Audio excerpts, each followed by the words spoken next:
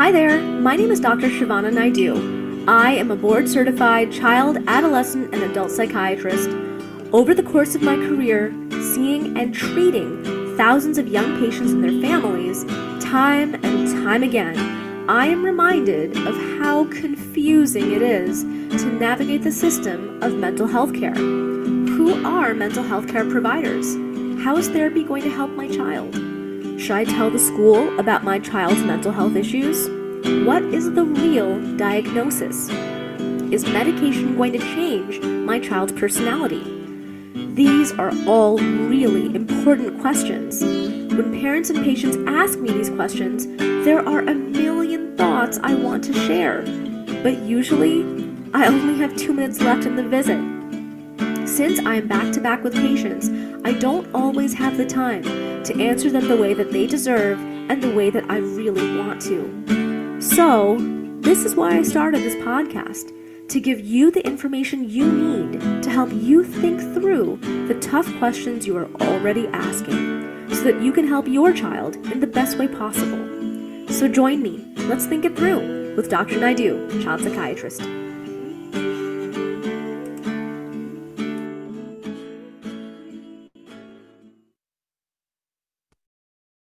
Hi guys, so this is Dr. Naidu. Thank you so much for joining me on this episode of my podcast, Thinking It Through with Dr. Naidu, child psychiatrist.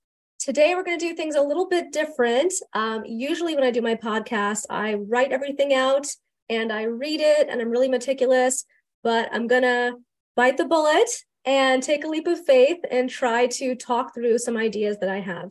So in today's podcast, I want to address a question that I get very often when I'm in clinic, which is when parents discuss with me the concerns they have about their child. They ask me, is this normal? Is this a phase, or is this really something that's going to stick? Is it mood, or is it attitude? I think this is a fantastic question, especially because in adolescents or teenagers, there are so many different phases and changes that happen with teenagers. It can be really hard to tell. And when you finally get to a point where you're seeing a psychiatrist like me, whatever has happened has been pretty significant and worrisome to warrant an expert like me really helping you think through, is this a phase or is this more? Is this mood or is this an attitude?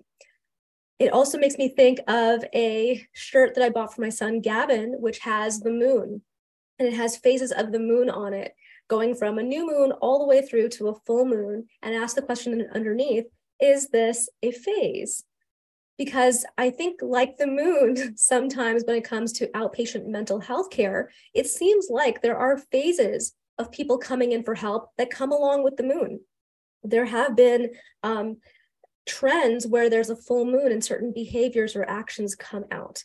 So I think that's a really important question too, because we are influenced not just by what is internally happening for us, but what is also happening externally. What are the forces beyond us that have an impact on our mood?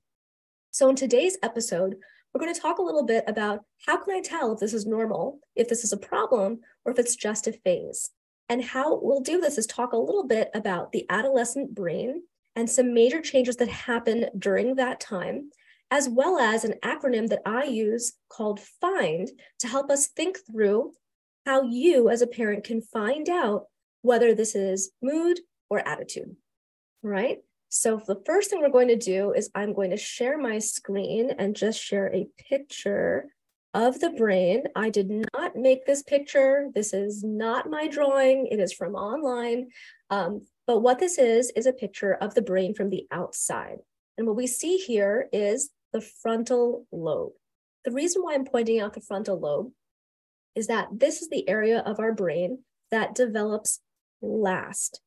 When you're born, your whole brain is there, but during adolescence, it goes through a period of time from 11 up until about 25, where there is myelination, which is kind of developing extra padding to improve communication, as well as pruning, which is where certain neurons or brain cells that are not needed kind of get shaved off and die off, and the other ones that are really needed stick and remain. And the brain typically develops back to front. And back here, we have the area called the cerebellum, which deals with motor movements, fine motor and gross motor movements like running and writing. And then as we go up through here, this is how the brain is developing. And in a teenager, this front part here, the prefrontal cortex, this houses our ability to make decisions, our ability to stop and think, our ability to think it through, right? When we're presented with a variety of information. It also has the ability to help us with impulse control, or stopping and thinking before reacting. And this part here is the last part to develop, which is why so many teenagers are so impulsive. Before that, it hits the area in here and develops this first. That is our limbic system. Here are some areas of our brain that are connected to the limbic system, but I'm going to draw your attention to this small area right here called the amygdala. So you may have heard about the amygdala. It's a very small portion of our brain, but has a huge impact on it because it is our fear locator. There's the part of us that drives emotional reaction and emotional processing, where we can become hyper aroused to fear, hyper attentive to emotional risks, as well as seek pleasure. So this area here develops first before our impulse control area, which is our prefrontal cortex. So I think this is significant because when you look at our brain and how it develops as a teenager, it helps us recognize that there is a differential time frame from when our brain is able to process and be its most productive. And for the teenage brain, because their amygdala is developing first, as that area develops, there can be increased sensitivity and increased surges of certain brain hormones called neurotransmitters. So those neurotransmitters are called dopamine and serotonin. There are many, many other neurotransmitters, but we're going to focus on those two. Dopamine is the neurotransmitter that is for pleasure and emotional control, as well as for our reward system. So dopamine is a neurotransmitter that's used in many medications. And that's one of the neurotransmitters that mental health medications, psychiatric medications affect, because we want to affect how your brain may react to certain emotions. Dopamine is also very important for certain movements. So we may use medications for dopamine for a variety of things, which also include things like Alzheimer's or for motor tics. But in the teenage brain, there are vast fluctuations of dopamine. And when that fluctuates up and down, our amygdala is hypersensitive to reacting to dopamine. So this may be why teenagers are more prone to be excited by risks, like jumping off of high heights, or looking for drugs, or going after a girl that some other guy has. Those risk-taking behaviors, running a red light, or seeing a yellow light and speeding past it. These are kind of behaviors that are more enticing for the teenage brain because they are more prone, as per their brain development, to want to seek more rewards and attention and spice and pizzazz in their life. So the other neurotransmitter to talk about is called serotonin. Serotonin is another neurotransmitter or brain hormone that sends chemical signals for calm, for emotional regulation, for anxiety regulation, for depression regulation. So this is another neurotransmitter that mental health medications or psychiatric medications can impact when we give a medication. So most of the first line treatments for anxiety and depression work on serotonin and regulating it and changing the amount of that in your brain. And as teenagers, the serotonin is also in flux, but not as much as dopamine. So the risk-taking teen, which is very typical, we think about with a teenager, are more risky, impulsive, reward-seeking teens that do things without thinking. That's in part because our amygdala is first being primed to look for those rewards. And secondarily, later on, our prefrontal cortex and our serotonin is being primed. There are many, many other neurotransmitters out there. I'm being really simplistic, but I just want to give a sense of how brain development and these particular neurotransmitters may be explaining how come we see so many changes in our teenagers, and how come it may seem to be unclear if it's a phase or not, because our brain is fluctuating. In addition to our brain development, there are hormonal changes happening in our body. Testosterone and estrogen, the primary male and female hormones that both male and females have at varying degrees. And those also have surges to change our sex hormones as well as our sex glands. And in that case, there are various other trickle-down hormones before and after that can affect mood, anger, calmness, and the ability to be reactive and responsive to our environment. So the teenage brain and the teenage body is in flux. And as a result, there can be many, many changes with what we see in their behaviors and their actions. So as a result of that, it's kind of hard to figure out, is this really a phase, or is this something that is a new norm that's going to stick? The additional thing to consider is that as our brain is developing as a teenager, we have two sides of our brain, right? We have our left side and our right side. Our right side typically is attached to creativity and new thinking, and our left side is more analytic and orderly. Again, this is overly simplistic, but these two sides of our brain have to have a connection, and that connection is called the corpus callosum. That is the part of the brain that kind of helps integrate our left and right side. So our brain is integrating to the left and the right, the back to the front, and the front to the back, and our entire brain is changing during this period of 11 up until 25. So when the corpus callosum has improved myelination or improved connectivity, this also helps our brain, literally and figuratively, connect the dots. So when something happens in our life, when we're exposed to something, some new information, we need to integrate all aspects of our brain to make the best decision, the most informed decision and reaction to whatever is happening. That development of the corpus callosum is also happening a little bit later than that amygdala development. So these are all things that you can keep in mind when you think about the teenage mind and how that may impact what we see. So how do we sort out whether the teenage behaviors that we see, the impulsivity, the high emotional reactivity, the responses, the attitude, the irritability that we might see in our teenager, even the anxiety and depression, how might we sort out whether that is a phase or whether that is something that's more of a fact? One of the things that I have come up with to help us sort out when we think about our teenagers is, how do we sort out the duration, the time, the interval, and the level of dysfunction that these changes may cause? Now, the first thing to recognize with a teenager is that because the brain is developing, because the body is developing, because there are fluctuations, we have to see over the course of time whether these changes stick or not. So the question is, how much time, right? We know if we have a teenager in our home, that teens can be very reactive and can seem to be in a particular isolated, anxious, sad, angry, bored mood pretty frequently. But what we want to understand is the pattern over time.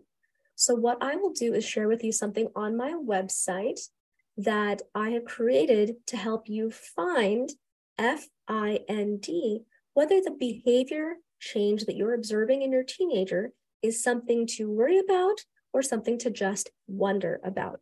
So let me share my screen.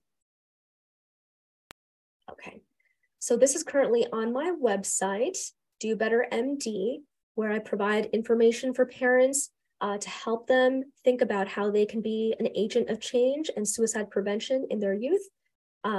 So here I have the example of FIND. So I want you to think about when you see any behavior change in your teen, such as them seeming more angry with you.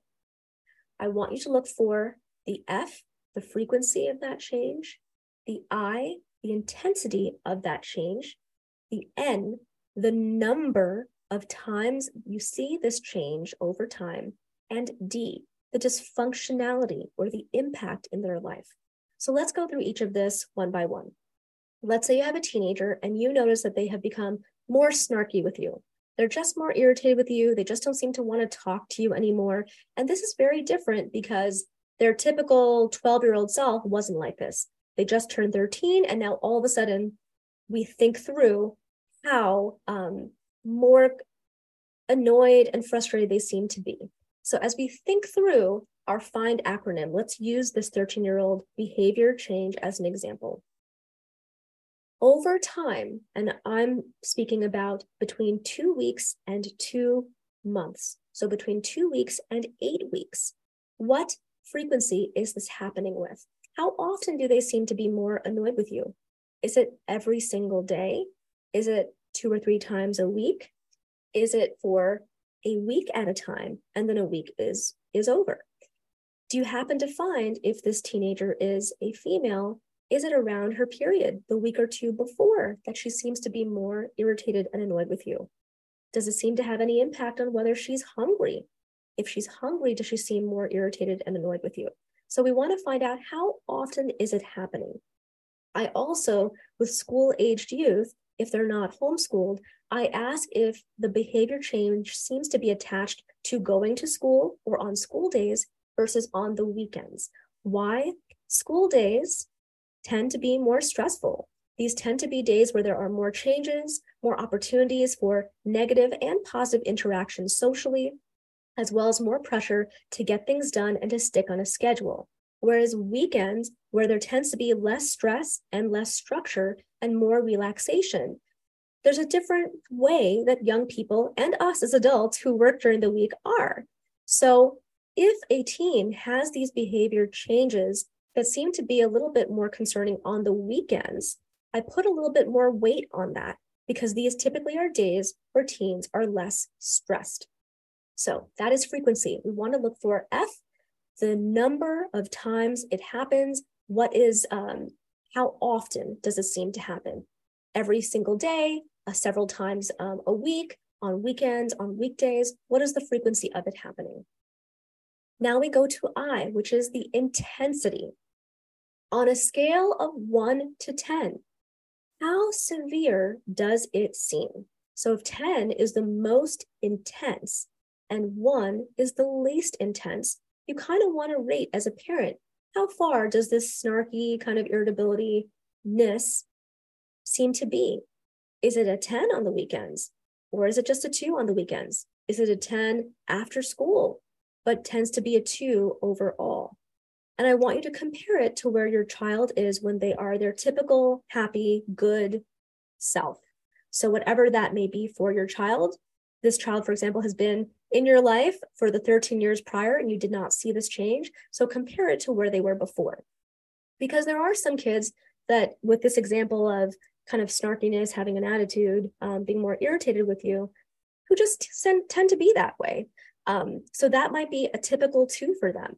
But you've noticed since they've turned 13, for example, it's escalated to about a 7 or an 8.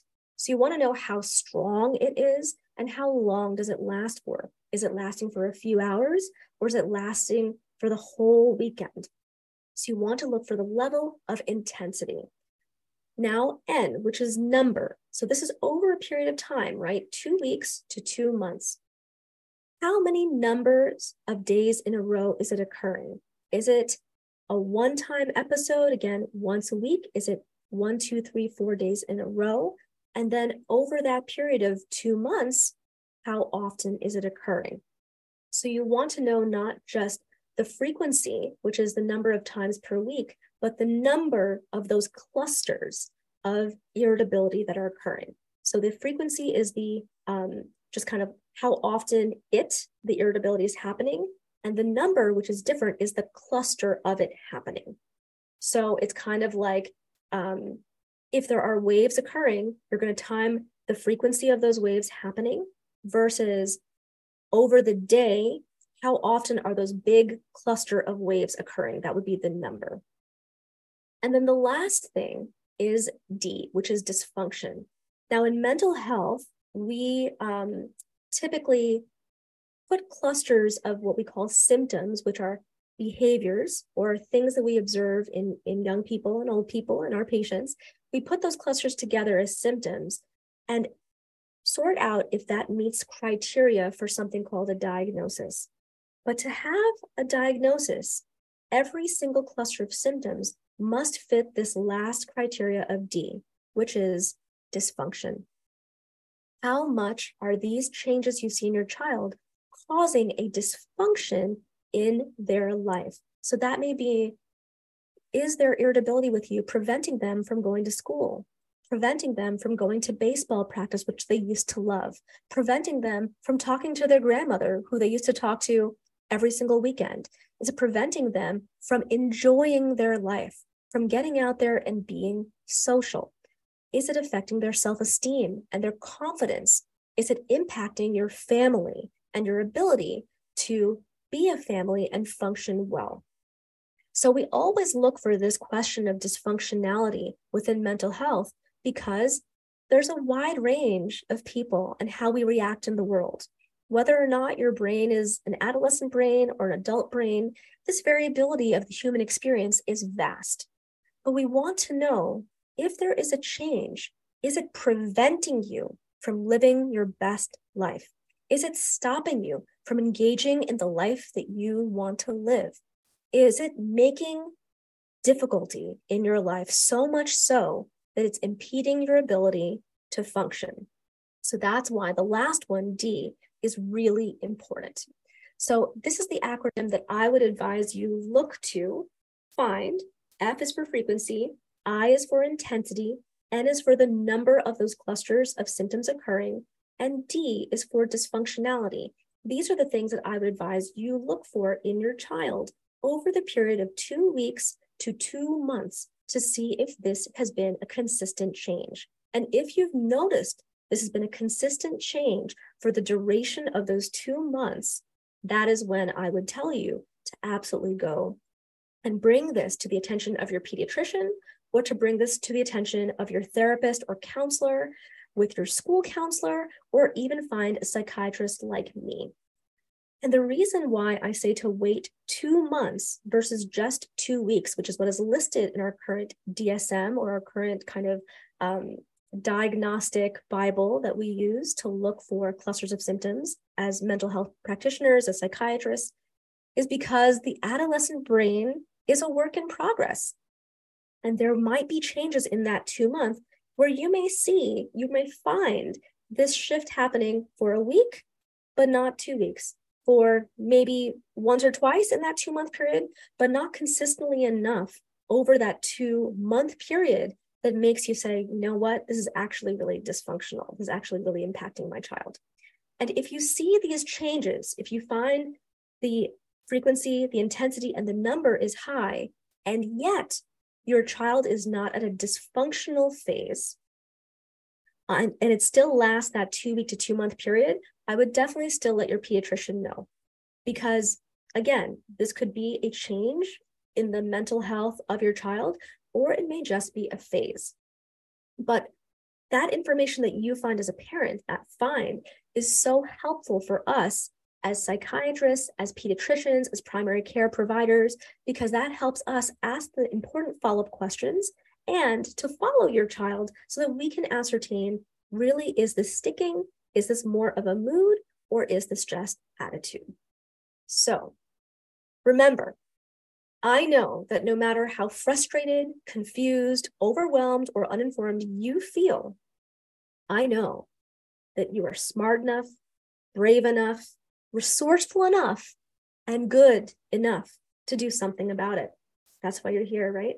So thank you so much for coming along in this episode of Thinking It Through with Dr. Naidoo, where we talked about the adolescent brain and the 3 major areas of the brain that undergo changes: our limbic system, the amygdala, our prefrontal cortex, our decision-making, and the brakes in our car for decision-making, as well as the connectivity between the left and right brain with the corpus callosum, and where I introduce the acronym FIND that you can use as a parent to observe your child and the patterns of changes you see within them, whether that is irritability, whether that is sleep, whether that is anxiety, whether that is social connectivity. Look at any of those behavior changes that you see. Use the acronym FIND over a period of 2 weeks to 2 months to get a sense of whether this is something that seems to stick. And if it is at the dysfunction level at any point, absolutely bring it up to your pediatrician. If FIN are all high, but the child is not dysfunctional, you can still bring it up to your pediatrician. So that way your pediatrician can continue to follow it. And if your child has a counselor or therapist, absolutely, you want to bring it up and keep track of this information so that you as a parent can help us as the psychiatrist, as the pediatrician, as the provider to help give you the right guidance to help your child be their best self. So thank you for joining with me in this episode of Thinking It Through with Dr. Naidu, child psychiatrist. I will think with you soon.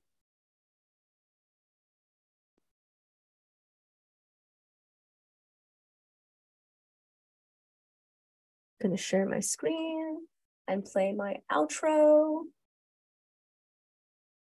so that we can have that done. Hi again, this is Dr. Naidu. Thank you for joining me in this episode of Thinking It Through with Dr. Naidu. Please remember that the opinions expressed in this podcast are my own and not representative of my job or any organization that I belong to. Please remember that the info provided in this podcast is not medical treatment or a substitute for medical treatment. Please always bring up these points with your own doctor and think it through with them too. If you or your family member are struggling with suicidal thoughts, please don't wait, please don't hesitate. Call the National Suicide Prevention Lifeline at 1-800-273-TALK or text the crisis text line at 741-741 or call 911 and bring yourself or your child to the nearest emergency room. If there's a topic that you'd like me to address or discuss in this podcast, or if you have any feedback for me to make it better, please do email me at drshivananaidu@gmail.com. That is dr.shivanancy@gmail.com. I will think with you soon.